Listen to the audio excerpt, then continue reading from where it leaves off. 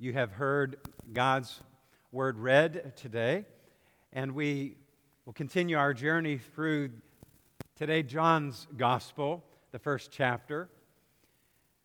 If you've been visiting with us recently or attending our services, you'll know that we've been focusing on the Advent season. Today's the fourth Sunday of Advent. We've been looking at the Christmas story in light of each of the four Gospels in the New Testament: Matthew, Mark, Luke, and John. And over these last several weeks, you'll recall that the framework for our series of sermons was inspired by Dr. Tom Long. He's a well-known preaching professor. He's been a pastor, and he's written lots of good books. I've heard him speak on a number of occasions over the years. He has compared the church's lectionary to homes that the church goes to visit: Matthew's house, Mark's house, Luke's house, and John's house. You know, the lectionary is the 3-year cycle of scriptures that follow the church year. And over the course of the 3 years, we go through the synoptic Gospels, Matthew, Mark, and Luke, and John is sprinkled through. So over the course of several years, the church would have preached and taught through most of the Bible. At HRBC this Advent season, we put a twist on Dr. Long's concept, and we have called it a Christmas light tour. We're visiting each of these gospel houses to see how they decorate, to see their lights, to hope to see how each gospel writer illuminates the birth story of Jesus Christ, our Savior and Lord, the light of the world. By way of recap, on week 1, we visited Mark's house. We went there first because most scholars agree that it was the first gospel put into writing. And we imagine that Mark's house is a simple cottage, not much for decorations. We said that Mark's house would be like your minimalist neighbor, maybe just one light in a window. But in Mark, there's no Christmas story at all. His gospel begins with John the Baptist announcing that Jesus had come, and he moves right to his adult life, to his baptism, to his temptation in the wilderness, to his miracles, his ministry, and ultimately to his death and resurrection. And we said that Mark's gospel reminds us that hope is to be found in the manger only because it is first found on the cross. We said that Easter gives Christmas its meaning. And in week 2, we visited Matthew's house, and we can imagine going there to maybe an old Victorian with wraparound porch, a big family reunion, lots of photographs that tell the story of the past, the entire clan, grandparents and aunts and uncles we've never met, waiting travelers from afar. We would barely fit in Matthew's house because of all of the crowd. Matthew's gospel anchors the birth of Jesus in God's promise to Abraham, anchors it in Jesus being a son of David, anchors it in Jesus being Emmanuel, as the prophets foretold, God with us. Tells us that it's a redemption story for all people. Matthew's gospel anchors the birth of Jesus in God's promises to Abraham, and we understand it to be a redemption story for all people. And then last Sunday, if you were with us, we went to Luke's house, and we envisioned Luke's house being the neighborhood house where everybody would hang out. Perhaps a low-country cottage with a porch all the way across the front, a nativity scene we would pass as we went up the stairs, garland draped across the front porch railings, lights everywhere, and perhaps like some of you, Christmas trees uniquely decorated in each room of the house. Christmas carols would be playing.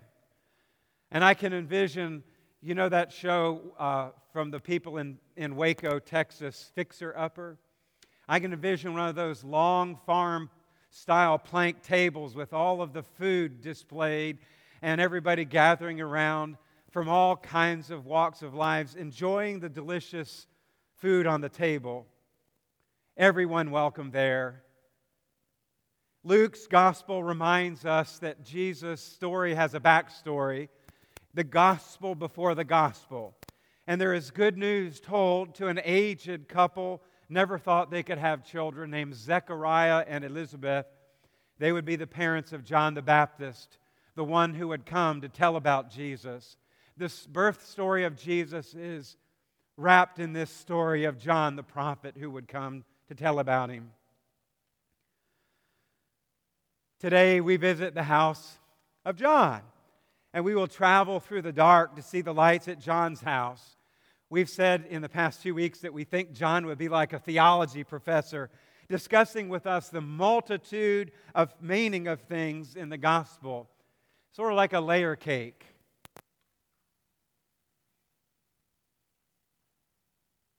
Helping us to understand the symbolic meaning of things that Jesus said, for example, when He said, "I am the light of the world." One writer says that John stands in stark contrast to the traditional narratives in the synoptic Gospels. Packed with theological constructs and blatant symbolic gestures, John endeavors to shine a great light into the darkness around it, and the darkness cannot overcome it. I imagine the journey to John's house would be much like driving down a windy, narrow farm-to-market road, many of which are in Chesterfield County in the Richmond area. Sort of like when you go down Huguenot Trail and cross, into over 288 into Powhatan, and that road winds good. Or if you're going down Beach Road from Route 10 and are heading toward Winterpock, and it's just really windy. I see that as how it might be. Finally, as you're going through the trees that canopy the road, you'll see some luminaries that point you to turn off the paved road onto a gravel road. And we wind up, and then after we pass through some hills and trees, we see a clearing in the land and a beautiful home that is lighted, that we are longing to experience. Light in the midst of darkness. I imagine John's house as a modern contemporary style of architecture. If you've ever seen some of the homes that Frank Lloyd Wright designed, he's the well-known 20th century architect. That's how I see John's house. Lots of glass, geometric angles, waterfalls, illuminated landscape and trees. I envisioned that the house would have large plate glass windows so that the creation or the outside and the inside are almost one. The furniture would be contemporary. It would be well appointed. Sort of like a showroom if you walked into Le Diff down in Shockoe Bottom. The house draws you in and is full of color. Envision ornaments designed by Frank Lloyd Wright that are of stained glass, that have sharp geometric angles. Everywhere you turn, there is light. There's something new to explore. This gospel house seems to be made of light. Light that shines in the deep darkness, and the darkness overcometh it not. Some key thoughts as we visit this gospel house. Nowhere in John's uniqueness is it more obvious than at the beginning. John writes, "In the beginning was the Word, and the Word was with God, and the Word was God." He was with God in the beginning. The first words there in the Greek New Testament are ein arche, in beginning. The first three words of John are the same as the opening words of Genesis, the creation story, translated into Greek, which is the way that the first century Jews would have known the Hebrew Bible. In the beginning is a repetition. It's not an accident. This, John says, is where the good news of Jesus Christ really starts. At the beginning of everything. Just like Genesis, John transports us back through time and space to the moment when time and space began, to the instant just before the universe came to be, when all there was God. God spoke, and there was light. In the beginning, God created the heavens and the earth. Now the earth was formless and empty.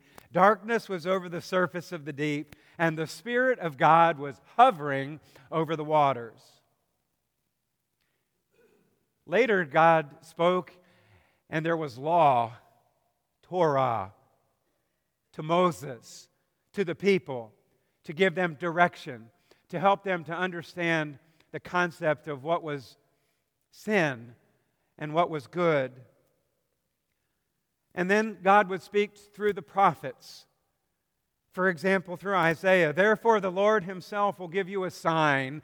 The virgin will conceive and give birth to a son, and will call him Emmanuel," which we know means God with us. And in the Proverbs, God spoke through the one who is wisdom, giving words for instruction, direction, and guidance. And now God has lived among us. Word became flesh.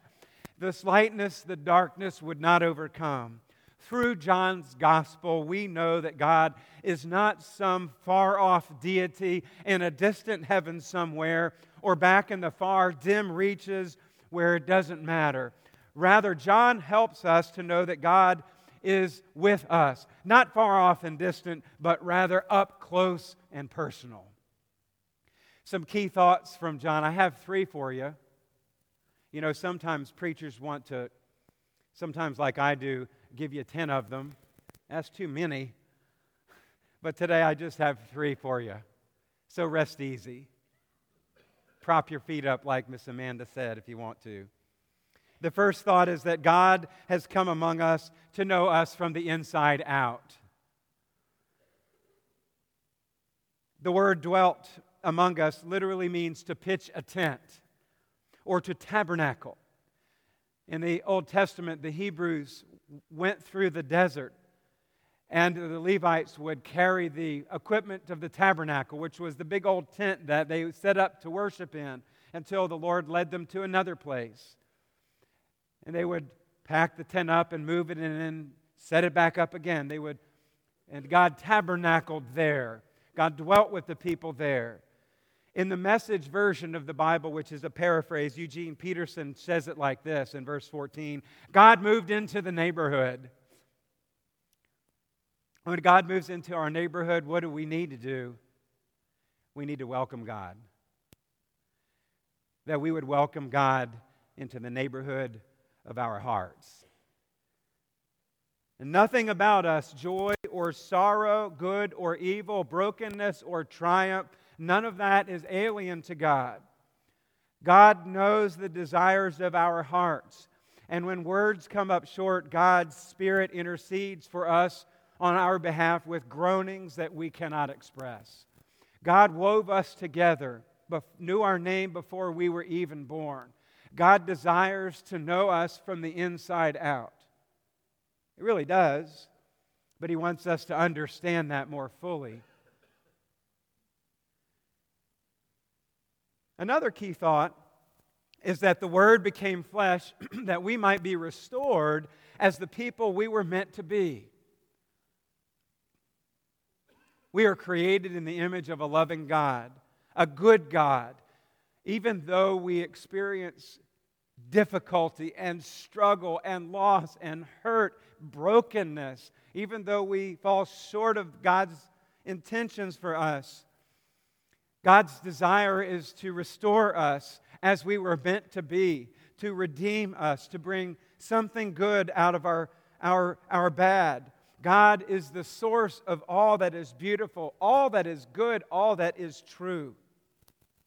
And as we carry the scars of this brokenness in our creation, we come to God and say things are not as they should be. And we hear these words that the Word was made flesh, and through His sacrificial and redeeming love, we can be restored as the beautiful and loving people we are meant to be. When Jesus comes again in His glory, God will redeem this creation to its original Eden-like state. But until then, we live in the in-between time, and we trust as the Logos dwells in and among us, that we might be restored and help bring that restorative peace to those who are around us, who are so desperately looking for some hope to hold on to. Even when we differ from people with other viewpoints, especially in today's very challenging political climate, we as Christians step above that. We rise above that as citizens of heaven, reach across the aisle in the name of Jesus, and seek to dwell together in unity, which pleases God. And the last thing I believe that God teaches us in John, not the last thing, but the last of the three for you, is that as in our struggles, we are not alone. The Word that was with God at creation is among us now. Though there is much symbolism and mystery in the Gospel of John, there we find a treasury of Scriptures that provide us help and hope in some of the most difficult of times. For God so loved the world that He gave His one and only Son, that whosoever believeth in Him should not perish, but have everlasting life. For God did not come into the world, send His Son into the world to condemn the world, but that the world might be saved through Him. Jesus said to Mary, Martha, Mary, Lazarus, Mary, I am the resurrection and the life. He who believes in me, though he may die, shall live, and whoever lives and believes in me shall never die. Also in John's Gospel, we hear these words, do not let your hearts be troubled. You believe in God, believe also in me. In my Father's house are many mansions. If it were not so, I would have told you. I go to prepare a place for you. And if I go and prepare a place for you, I will come back and I will take you to be where I am. And one of his disciples, Thomas, said, Lord, we don't know the way that where you are going. How can we know the way? And Jesus said to him, I am the way and the truth and the life. No one comes to the Father except through me. And later in that chapter 14 in John's Gospel, the words of Jesus where he said, peace I leave with you, my peace I give unto you. I do not give to you as the world gives. Do not let your hearts be troubled. Do not be afraid. And even with all of these words that we find in John's Gospel, some of us still have a difficult time understanding this whole incarnation thing. God with us, Emmanuel. I just can't grasp that concept, Pastor Bob. And that's okay. You're not alone. One of the most understandable ways that I've heard the incarnation shared was many years ago. And if you remember the name Paul Harvey, it might ring a bell to you. Now, if you're below 40, you may need to Google Paul Harvey, okay? He had a wonderful storytelling voice over the radio waves, and you can listen to him online today. But he tells a story called The Man and the Birds, and he told it every Christmas Eve. And I've shared this story over the years with people who are struggling to understand the gospel. God with us, Jesus. And the story goes like this. Paul Harvey says, the man that I introduced to you is not a Scrooge. He was a kind, decent, good man, generous to his family, upright in his dealings with others. But he didn't believe all that incarnation stuff that churches talk about at Christmas. It just didn't make sense to him. And he was too honest to pretend otherwise. He just couldn't swallow the Jesus story about God coming to earth and all that. And that evening on Christmas Eve, when his wife and family were getting ready to go to the midnight service, he said, I'm sorry to distress you, but I just can't go. I'll be here waiting for you all when you get home. I just can't go. I will feel like such a hypocrite. And so his family went on their way. It was snowing. They lived in the country. And not long after his family pulled away from the house, as he sat there in his comfortable room with the glow from the fire, he started to hear thud, thud. And he turned and saw birds flying into his plate glass window. They were trying to get into the light where it was warm. That's their nature. He was concerned about the birds, so he put on his coat and his galoshes and went outside in the snow to try to help them. And the first thought that he had was his barn. I'll open the doors to the barn, turn on the lights, and certainly the birds will fly in the barn. And they did not. Perplexed, he said, well, maybe if I get some cornmeal. So he got some breadcrumbs and went and scattered the breadcrumbs from where the birds were scattered, still flying into the windows, all the way to the barn. And they would not follow the food. They were still injuring themselves flying into the window.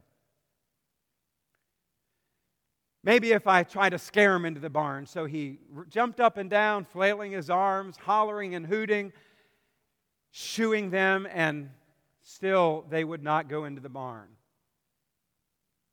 He just didn't know, what to do. And then this thought came over him. If I could only become a bird, then I could speak to them and tell them where they could find lodging, where they would be safe.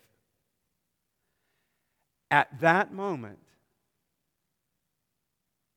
as the church bells played, "O come all ye faithful," from the service where his family attended, he realized the meaning of all that incarnation stuff. God come to earth, and he sank to his knees in prayer. God has come in Christ in the form of a baby to experience humanity in its fullness and to help us to understand that God identifies with the entirety of the human condition and willingly suffered and died on a cruel Roman cross to take upon the sins of humanity to God's self and to purchase our forgiveness, our redemption, our freedom, our eternity. That's the good news this Advent and Christmas season. In the beginning was the Word, and the Word was with God, and the Word was God. He was with God in the beginning. Through him all things were made. Without him nothing was made that has been made. In him was life, and the life was the light of all mankind. The light shines in the darkness, and the darkness has not overcome it. The Word became flesh and made his dwelling among us. We have seen his glory, the glory of his one and only Son, who came from the Father, full of grace and truth. Amen. Please bow with me.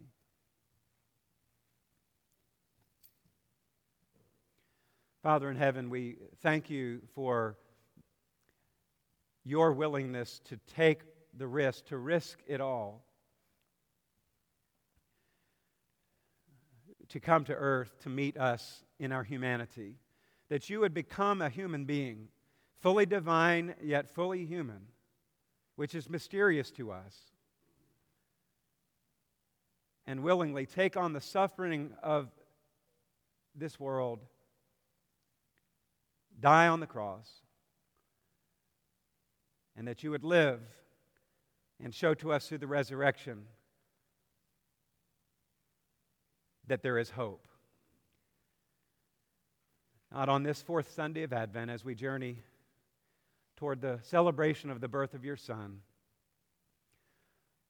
may we be assured that you are with us, that you love us no matter what, and that by your wounds we are healed.